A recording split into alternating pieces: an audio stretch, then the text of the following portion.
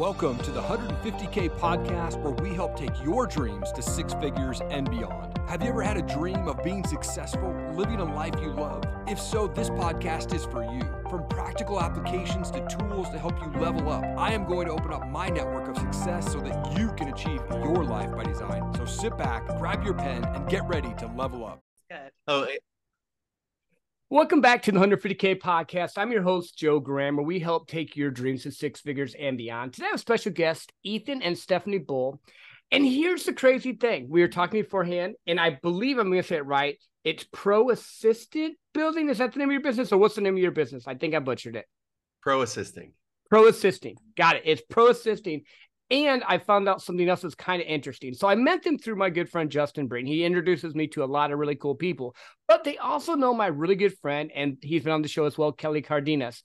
But Ethan and Stephanie, tell us a little bit about what you do, how you help people, break the six-figure barrier. Like we were talking a little bit in the back or beforehand, but I want the people to know kind of, your story and where you're with what you're doing. Wow. And I promise that I will get better with what I say. Go ahead, you can start. Well, we help business owners, non-executive board members. I can never say the word entrepreneur, and I say it wrong every time. It's really embarrassing, and I should get better at saying that. But we provide remote executive assistance to those people. So typically people that have had executive assistants in the past and are looking to leverage the support of someone like us to so they can focus on their tasks to make money. Cool. So my first thought with this is when should you get one? Because there's a lot of entrepreneurs. It's a 90% fail rate. And, as you're growing and scaling, when do you suggest when someone comes to go, hey, I'm starting my business, should they be at a certain amount income-wise or maybe just task-wise? How do you approach that? Yesterday. Oh, that's it. Just yesterday. No. That was a joke. No, the Harvard Business Review says that the first person you should bring into your business is an executive assistant. The beauty about where we are right now is there are so many different kinds at so many different price levels that it actually is within reach. You can start with a virtual assistant from overseas. And then as your business grows, you have those systems and processes in place that you can then bring someone in maybe from the States if you need someone in your time zone, and you get a little bit better support and you build more systems and more processes. And then we are playing more at the high end of that space. We really fill the gap between where a virtual assistant would be and a full-time executive assistant. And one of the new ways that I've been trying to explain what we do, we're kind of like a concierge at a 5-star hotel that actually knows everything about you and can act on your behalf. So that's kind of what an EA does. We really fall into 5 performance multipliers, which business partner, chief of staff, project manager, assistant / scheduler, and personal assistant. So this is like, I'm going to say it this way and I might be saying it wrong. So like a VA is someone that does like a lot of tasks for you, but with an executive assistant, it's almost like an upgraded VA. You empower them to do other aspects of your business. Am I understanding this correctly? That's a good way to think about it. Yeah. Okay. Interesting. So yeah, you say you can just start out at, well, how did you guys even get into like hooking people up with VAs and executive assistants? What even got you into, because it's not the sexy part of the business. It's a very practical and needed part of the business, but it's not like the sexy thing. No one goes and goes, hey, I want to be a VA filler. Like that doesn't like pop on the top 10 list normally. Yeah, no, you're absolutely right. So we were both career executive assistants in New York City before we launched our business. So we had bosses, and I worked for several years in the hedge fund industry for 2 different CEOs, and I worked in fashion for a CEO there as well. And Ethan worked in marketing and entertainment, and then he moved on to healthcare. So basically, when we relocated from New York City to upstate New York, the Finger Lakes area, we realized quickly that there were very few positions of the caliber we were used to in New York City. Mhm. And so after a couple years of working in healthcare, Ethan left that, and I sort of started working with one person, a consultant, and we launched Pro Assisting. No, I love that. So you had a skill set. It's Yep. kind of like the same thing I did with sales. I was really good at sales, and I was crushing sales numbers, winning awards, and I did the trips, and then people started saying, "Hey, help me with this. How can you help?" And it was just like it built from there. That's kind of how my mind works with it.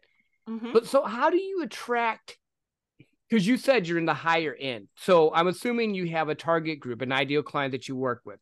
So for someone to come and work with you, I'm assuming they're probably making six figures or more to bring in an executive assistant level compared to maybe someone just starting out more on the VA. Do you like have a referral program for them for like just the lower entry VAs, or do you, I guess I'm trying to ask, and this is a long way to do it. Do you niche down with what you do, or do you help like a wide range?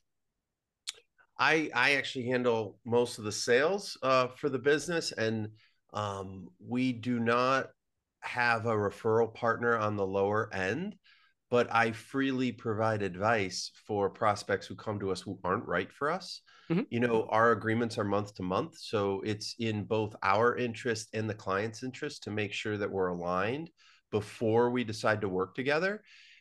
If we're not, we're putting in a lot of work up front to get onboarded, and then that all goes away when it just doesn't work.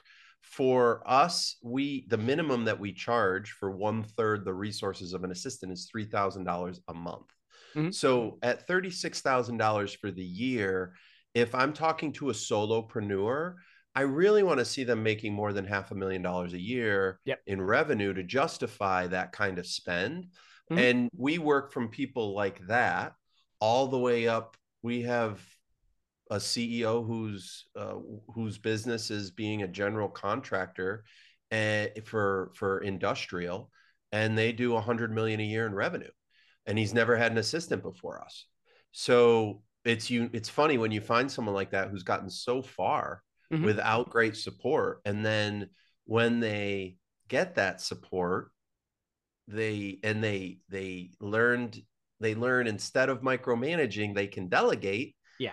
It then it becomes like a fire hose of, wait, I want to delegate this and I want to delegate that. Yes. I don't need to do this and I don't need to do that. Yeah, no, that makes sense because I think too many times, and you can tell me because you've been in business for a while now, too many times I think entrepreneurs try to go too wide. They try to do all this stuff and touch everyone and help everyone. And you can't do that. You found your spot. You said, if I'm not the right fit, I'm going to, say, hey, do this instead. But you also had I call it a sales customer journey at the beginning, your onboarding process. Hey, if you work with me, it costs this, but here's the value add. So no, I like that a lot. Did you get that from just being executive assistants, or how did you even come up with that strategy? Because a lot of entrepreneurs I talk to don't have that in place. I actually I had a sales coach for 4 months, and his approach was consultative selling. Mm-hmm. And I'm not a salesperson at heart, and fortunately we don't have to make quota, and that pressure isn't hanging over our head. Mm-hmm. So we can kind of ditch the commission breath, if you will. Yep. And just want to help people, because I look at it as, if this person who is not the right fit for us, but I treat them right and I connect them with great support, either they're going to come back when they are ready for us, or they're going to come across someone else who's ready for us. And so we're playing the long game. We did a very similar thing that a lot of other people do, is we took our career expertise and we turned it into a productized service. Mm-hmm. First, to fill ourselves up with clients and actually do the work and prove the model. And we did that in 2018, 2019, 2020. And then now it's more about doing it with other executive assistants and helping them create their own six-figure business by productizing what they do as executive assistants. And we've walked over 80 assistants through that process. Oh, nice. So you have the twofold. So you have the people that you bring in that maybe they're wanting to break that six-figure barrier, they haven't yet, but they have a skill set like you did, or that you could maybe train. Maybe they're not, like there's a process, I'm sure. And then you connect them with people that need. I like that. I like that a lot. I'm a relationship sales guy. I'm like, my friend George Bryant calls me a unicorn. I am not your Wolf of Wall Street. I'm not your pound and ground. I build relationships. And I outsell the people that use the tricks, the tactics, and all the stuff, because I don't like it. I like just talking like we're talking here. This is what it is. This is what we do. If I can help you, great. If not, cool. But the other thing you said there that I loved, and you said you're not in sales, but you hit a key point with it, is you're indifferent to it. You don't have to sell them. That's why they don't get that feeling of sales. They get that feeling of you guys are helping them. And that's a huge key. So I wanted to make sure people were listening. I know he said he wasn't a salesperson, but that is like the primo major thing you can do, because if you're indifferent to it and you're just offering help, it takes that pressure off and makes it be more rewarding for you as well. But no, I love that a lot. Well, yeah, I'll just add, it was not easy getting there. And it was an evolution. I mean, it's amazing how the difference between when we first started out and every sale was like, oh my God, please. And there's not that there was like a note of desperation, but it's so rewarding to feel like as you say, indifferent. That's a good term for it, rather than a point of hunger or desperation. Well, walk me through that, because I love the journey. Like when seeing people when they start out, and in the beginning you said, all these sales were important. And like for a lot of people listening to this show, either they're first time sales professionals, first time entrepreneurs, and then some of my friends listen to it, they're super successful too. But like, I know my group here, how did you navigate that? Because you don't want to sell in sales. I know you got the coach, but how did you go from there to where you are now? What else did you do besides get a coach, or did the coach just do it? No. It was when you make that transition from working as a W-2 employee to kind of hanging your shingle, that's what I call it. It's easier in the very beginning because you're selling you. Like when it was me or Stephanie talking to a potential client in the beginning, they were looking at our LinkedIn profile. They were talking to us, and we were able to say, you get us. We're the one who's doing the work. It wasn't until we both had 3 clients each that we then had to have an assistant profile in front of a potential client, or be ready to introduce that person to a potential client, and not, and where the pressure kind of ramped up a little. It's always easier in the beginning. You go through a dip. You go through the beginning, it's easier because it's you, and then you dip down because that desperation can creep in. And then as you start to gain traction and get more clients, it matters in a more game or numbers perspective on a spreadsheet, as opposed to, can I put food on the table? Yeah. And that's the rub. But if you want to just get 3 or 4 clients for yourself and clear 6 figures and do it for 10 years and move out of a big city, because you had to be there as an executive assistant, now you can. Yeah. Working remotely. I mean, obviously that's the thing now. So it's easy to explain to potential clients now, as opposed to before COVID, where it was like, work remotely. You mean someone doesn't have to be sitting right outside my office? So now they get it. Yeah, no, I love that aspect. And I love what you said there, because it's life by design. There's some people listening to this show that just, maybe they want to have 3 to 5 clients, but they make 6 figures and they can do what they want. Or like you, it sounds like you guys got that. Like, you know what? We want to scale this more, help other people, and build a life we want. So let's talk about the interviewing part. This is the thing that intrigues me. How do you hire your first person? Because this is your baby. So when you come to a company, you're like, hey, I'm going to bring you this value. How did you start hiring? Because I know there's always that. How do you pick the right person? Do you have like a step in the process system in place, or how do you do that? Well, the first thing is, really looking the LinkedIn profile for us. having a recent professional looking photo, making sure that there are no typos in the experience and education, and the skills. And then honestly, after that, a phone call is either a Zoom or just a regular phone call, because I know Ethan really takes the lead on all of our vetting assistants, but you'd be surprised at the people that are really good on paper and are super, robotic, no smile in their voice on the phone, or, no personality. Yeah. And we can't have that. So, and conversely, there's some people that might have an okay LinkedIn profile with experience that's not quite at the caliber we're used to, but you get them on the phone and they're awesome, and you can just, talk forever, and just that personality comes through, and that's what we're looking for. Yeah, no, I love that. They also know, they can read the room, and they know when they're talking too much, and they have that self-awareness.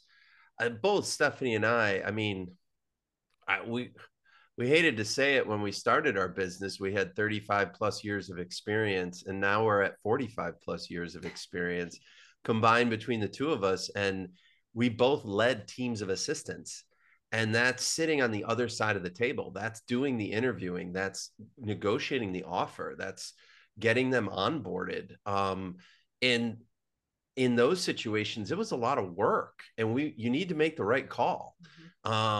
It's tough to say, but a lot of it, if they have the hard experience, what we're mostly looking for is the emotional intelligence, the soft skills, the work ethic, the specificity in the stories that they tell about their previous companies, principals, can say a lot, and listening for that. A lot of companies, some of them use personality tests and that kind of stuff. Sometimes we can see how that can be beneficial, but really it comes down to, in the end, two things: feeling in the gut, and after checking the boxes on the experience and stuff, but also really being truly aligned on what is being required of them. And our agreement with our partner EAs is so detailed, and it's become more detailed over the years because we've run into certain instances that they sign on the dotted line for. And we are not shy about saying, this is the responsibility. And it goes both ways, because once they agree to that responsibility, we hold the clients responsible.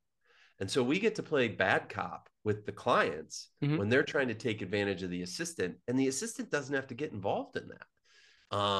Now, if they're hanging their own shingle, we got to coach them and talk to them about how to handle those difficult conversations, and make sure that you're aligned before you grab hands and jump off the cliff with someone. So, you don't want to let someone yes you to death and just say yes, yes, yes, yes, yes. And you really need to be forthright around what the expectations are. And we feel that sometimes when we even lose a great assistant, because they're like, well, I am always going to go for my walk from 2 to 3:30 every single day, and I'm not going to be available. And we're like, well, that's just not how it works with pro assisting. You may go out and find individual clients that work that way and can work for you, but that's not going to be the fit for us. Yeah, no, that makes sense. And by the way, it's so funny because you said you're not a salesperson, but you just dropped another one. If you get yes, yes, yes, yes, yes all the time, that means that they're not even paying attention to you, or they're just trying to get you out the door. So I love these little tips that he keeps throwing out. I'm not a salesperson, but I'm selling you. Yeah, you got me. You must have had a good coach. I know. I must have had a really good coach. No, it's just good. I like this aspect of it. Let's do this, because I want to shift to more of how you guys built the business and stuff. But where can people find you at? We're both really active on LinkedIn and proassisting.com. There you can take a look at our book. We've got a lot of content on our blog, and we've been on a lot of podcasts. And we've been featured in some national media, which has been great. So there's a lot of information, testimonials, all that good stuff. And yeah, and we are launching the Pro Assisting Academy right now, which is not forward facing yet, but we are launching our first cohort, and that's been really fun and interesting and stressful and all of that. But it's another revenue stream for us as a business owner that we feel aligns with what our service side of the business is. Perfect. No, I love that, because what I want to do now is so pretty much if they want to work for you, they can find you that way. Or if I have someone listening that needs an executive assistant that meets that $500,000 a year or more mark, reach out, they can work with you. But I want to dig into this because you guys have been in business, if I heard you right, 10 years now? Well, Pro Assisting in its current form since 2018. Mm-hmm. But we actually did start it in 2009 as a training program when we were living in New York City too. Mm-hmm. While we were still working. So yeah, so like the evolution. No, I get that, exactly, because the evolution, right? Yeah, that's what I'm doing. Like, I still work for a Fortune 100 company. I still crush it all day long, and I've been taking on clients and training their sales teams and using the skill set. So like, I'm about 5 years behind you in some of this aspect of I'm going in and fixing this problem, and they get me at the moment. So I understand that, and now you've evolved into the other. So how do you guys develop yourselves, and how do you? Well, that's the first question. How do you guys develop yourselves? Like, how do you level up? For me, well, we're fortunate in that we've both been doing this at a really high level for a really long time. So our dinner conversations are around, what did you deal with today? Mm-hmm. And, Stephanie was dealing with these, ultra high net worth individuals and all of their properties and private jets and estates and everything. And I was dealing with crazy ad people. And so we've definitely bounced off of each other.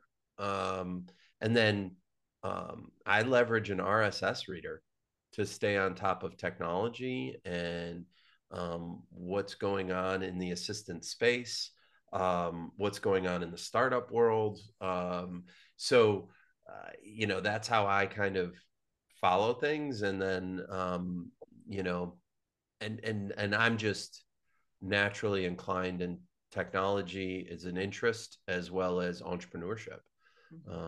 But how do you stay sharp? Well, I think that's a really good question, because it is tough in our role, because we are industry agnostic. So, like I said, Ethan worked in one industry, I worked in finance and fashion. And it's not like you have sort of this like group of people, like a conference you go to every year, or it's an odd network. You have to find the people. And when we lived in New York, I had quite a few friends in different industries that did my job, and we would get together and talk about stuff and vent and have some of that camaraderie, of course. But I think honestly, because of sort of that lack of a traditional support network, I think really this is why the Pro Assisting Academy, that's part of why we're launching it, is because it is really difficult when you want to get better at your job and level up, as you said, but you just don't know where to go, and there are not a lot of resources for it. So yeah, are you guys like part of masterminds or connection groups that help you in that regard too, or just more of, I don't know if I want to use the word self-care, or how do you recharge? Because your business, you're together and you're business all the time, but you can't be business all the time. So what do you guys like to do to, like, I go on a walk, I'll do a stillness practice. Do you guys like have a daily routine that helps you? Or are you guys just good like Hermosi, and I always say his wife's name wrong, so I won't try it. Where they just go. Layla. Yeah, thank you. Where they just go. What style do you guys have? Oh, I cannot just go. I mean, I definitely need breaks. I'm a big taking walks person, several a day. I know it's a cliche, but being in nature, just green. We have so many beautiful areas around us, and our backyard is like an oasis as well. I do yoga, meditation. That helps a lot. Yeah, I would say that. Well, what's interesting about us and is that we've worked this business to where we've kind of found our own lanes, and so we're separate most of the day, and that's how Alex and Layla do it too. They're not in the same room focusing on the same things, and you know, Stephanie has has clients still. I have a client still, so we still work that side of the business as well. We're not completely out.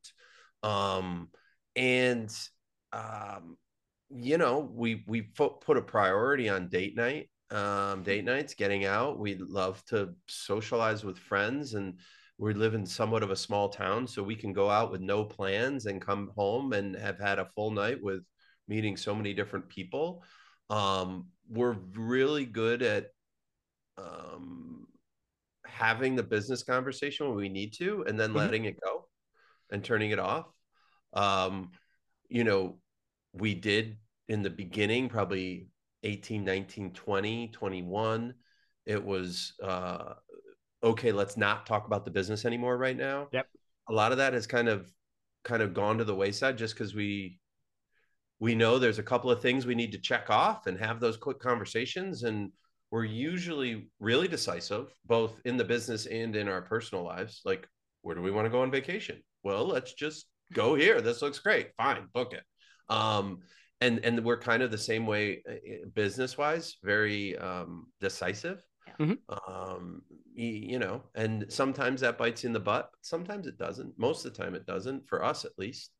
So yeah. But I will say, because it is sometimes challenging when you live together, you work together, we have our business, our family. There will be times when I'm like, you know what? I can't talk about the business right now. Give me an hour, whatever. And he respects that. You know, it's just, you gotta just clear your headspace sometimes. Yeah, no, I love that. So like, I'm a nature nut too. So I'm always going out in nature. I'm with you. If I can get outside, go for walks, I do that. But I love the dynamic that you have with it. It's not like, it's like I'm seeing you building, like I'm listening to your story and just picturing in my head. You're in New York, you're hustle bustle doing all this stuff. You're like, we don't want that. So you start doing your other thing. Now you're in a small town, which is a completely different feel than what you would have in New York City. So this is kind of a funny question, because I grew up in a small town and now I live in Dallas, Fort Worth, which is pretty big. How have you adapted to what I would call small town life? And do you like the feel of it better, or do you miss the hustle and bustle of New York?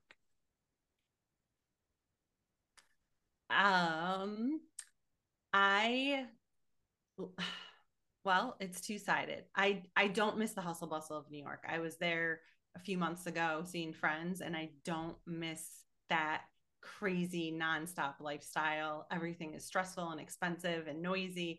I don't miss that at all. I do miss the anonymity of the city. It's great living in a small town because it's a really tight-knit community and everyone knows you. But sometimes I want to go somewhere where someone doesn't know my name, or know me. Yes. So it's a balance. I mean, we're really good about traveling and exploring and doing things, especially in cities where we experience that lifestyle again. But I think he misses the hustle bustle of New York more than I do. Yeah, no, I always love being in a big city. We were recently in Chicago. Toronto is close to us. Always love visiting New York, Boston. Love it. But I was in New York 20 years. It was enough. Frankly, you know, we're sitting a block away from where I grew up as a kid. I mean, these streets I was riding my bikes on when I was second, eighth, third, fourth, fifth, sixth grade and beyond. And now our kids are doing the same thing. And it's all about the kids right now.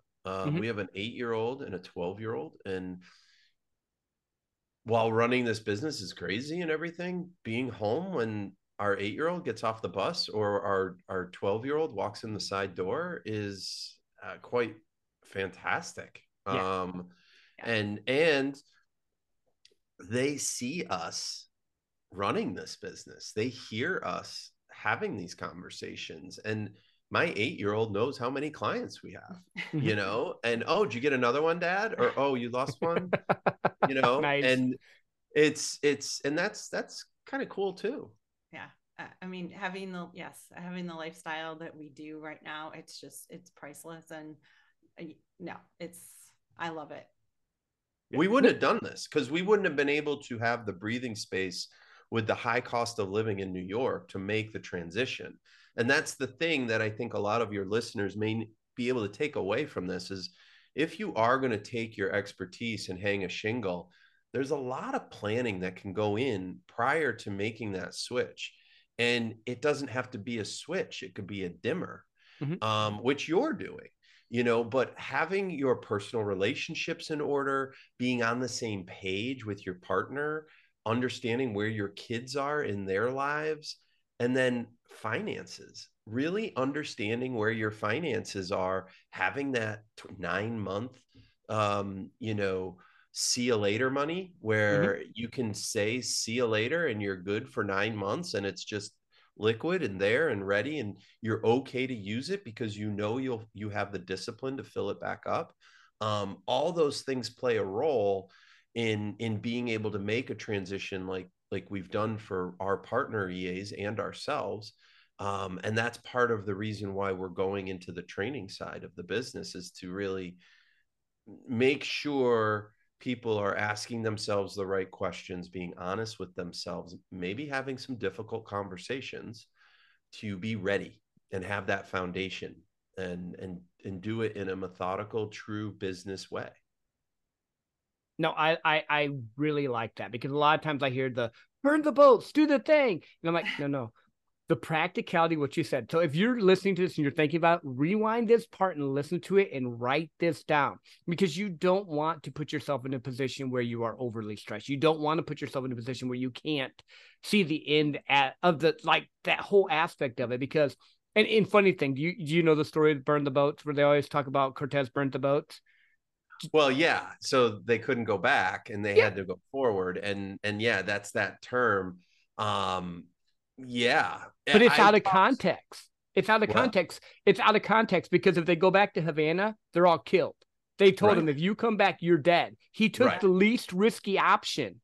So they're saying this thing, but he's taking the least risky option, not the most risky. That's just, sorry, it just made me laugh. I did not know what the heck I was talking about. No, but that's a really good point. So that was the least risky option.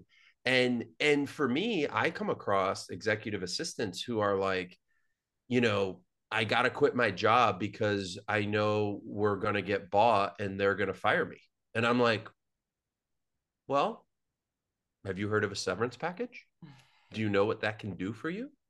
Can you prepare yourself now so you're ready to either say sayonara when you need to, or wait until they show you the door and say, sign on this dotted line and we hand you this check. Yeah. So, there's all that to consider, and every situation's unique. So it's about building the life you want. It's not, I don't subscribe to the one size fits all, where you have to go either all the way in or you have to do the corporate ladder, whatever. Like my show is just pretty much build the life you want. That's what I want. You want to break 6 figures? You want to do it the corporate way? Great. You want to start your own business? Great. You want to be a hybrid? Great. What works for you? And I think if people can get to the point where they plan it out and it's a life they love, like your kids get to be on the streets you grew up in. That's cool. A lot of people don't get to do that. Like a lot of people get stuck in this role and that's where they are. So no, I love the practicality of it. I love the aspects of it. I have a fun question I like to ask, and I've never had 2 people on at once. So you're my first dual guest. So like I had my friends from Content is Profit, but they wanted to do dueling ones. We did it separate. So you both get to answer it. Don't care who answers it first, but you can go back in time as far as you want. You can go forward in time as far as you want. You get to stay 1 year, meet one person, learn everything you can from them, and bring it back to the now. Where would you go? What would you learn? And who would the person be?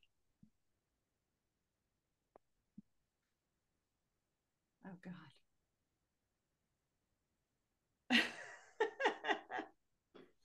Oh, wow. I guess I would say It doesn't have to be a famous person? No, no rules. It can be whoever you want. Like I've had people go back and talk to themselves. I had people go back and talk to their grandfather. I've had people go back and talk to Ben Franklin. Like no rules. I had a few people go into the future just because they wanted to see something. So they made something up, but they had like this super thing they wanted. I mean, the first thing that came to mind for me was it's more of a personal thing, but I would like to go in the future and see hopefully a grandchild and talk to them and see like what is our world like right now? Where are we with technology? Where does the climate? Are we living in a bubble because, are we living in our own bubbles because we can't survive and, the earth anymore? That's where I go. I guess that's kind of dark, but not, I'm hoping that our children's generation will help solve the climate crisis. So No, I like it. Again, no rules. This is why I love this question. You can go forward, you can go backwards. There's no rules. I guess it's along the same lines. I would just love to chat with myself at 90 years old because one, I want to get there. There was a part of my life where growing old was not a priority. And now I'm turning 50 this year, and growing old is a huge priority. And I really want to be able to ask myself, well, at 90, how was it? And a couple of things that brings to mind. We tell our kids, the purpose of life is to meet all of your responsibilities and have as much fun as possible. So I want to make sure that they did that, they're doing that, and they're meeting their responsibilities. I'm really interested to see where this business journey takes us over the next 10 years and what it can do and where we can go. I'm also, like Stephanie, interested to see, there's this idea around, are you, I'm going to screw it up, but are you a wizard or are you a prophet? And the prophet is someone who's saying, if you take something like climate change, you're saying we got to do everything right now, to stop this and whatnot. Where the wizard is saying, we're going to invent things that we have no idea about, that is going to turn back the clock on where we are with the environment as it downpours outside of our room right here. So that stuff really fascinates me, and whatnot. So, and the other thing is, I hold on to stoicism and the idea that it sounds morbid, but if you contemplate death on a daily basis, you are grateful, or are really, it allows you to be grateful for what you have. And so, being able to talk to myself at 90 would be fantastic. And it just, I would love to have that opportunity. And a lot of it's, again, I hope my wife is with me. I hope our kids are doing well and have been meeting their responsibilities and having as much fun as possible. And you answer that. What else? I don't know. No, I love it. I love it. And you both are future thinking. It opens me into your world more, because some people are very reflective and you're just like, and I've never heard the wizard and the prophet thing. I think when you said that, I leaned toward the wizard.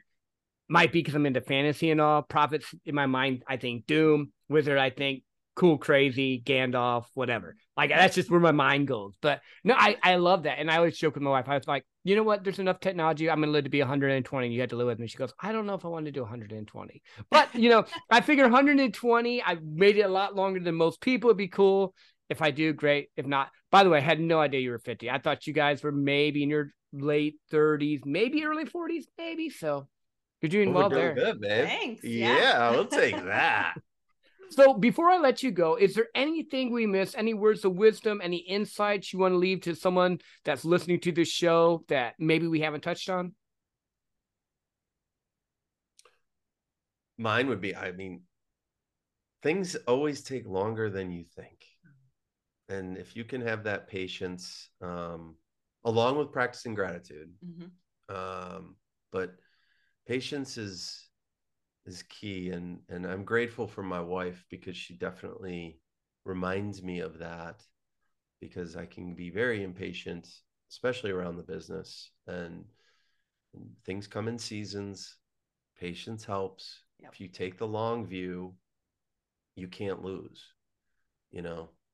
And celebrating the small milestones, and it's great to have a goal, but, realize that it is a journey, and there are many stepping stones along the way, and you do have to reward yourself, and even in small ways, just to help motivate you.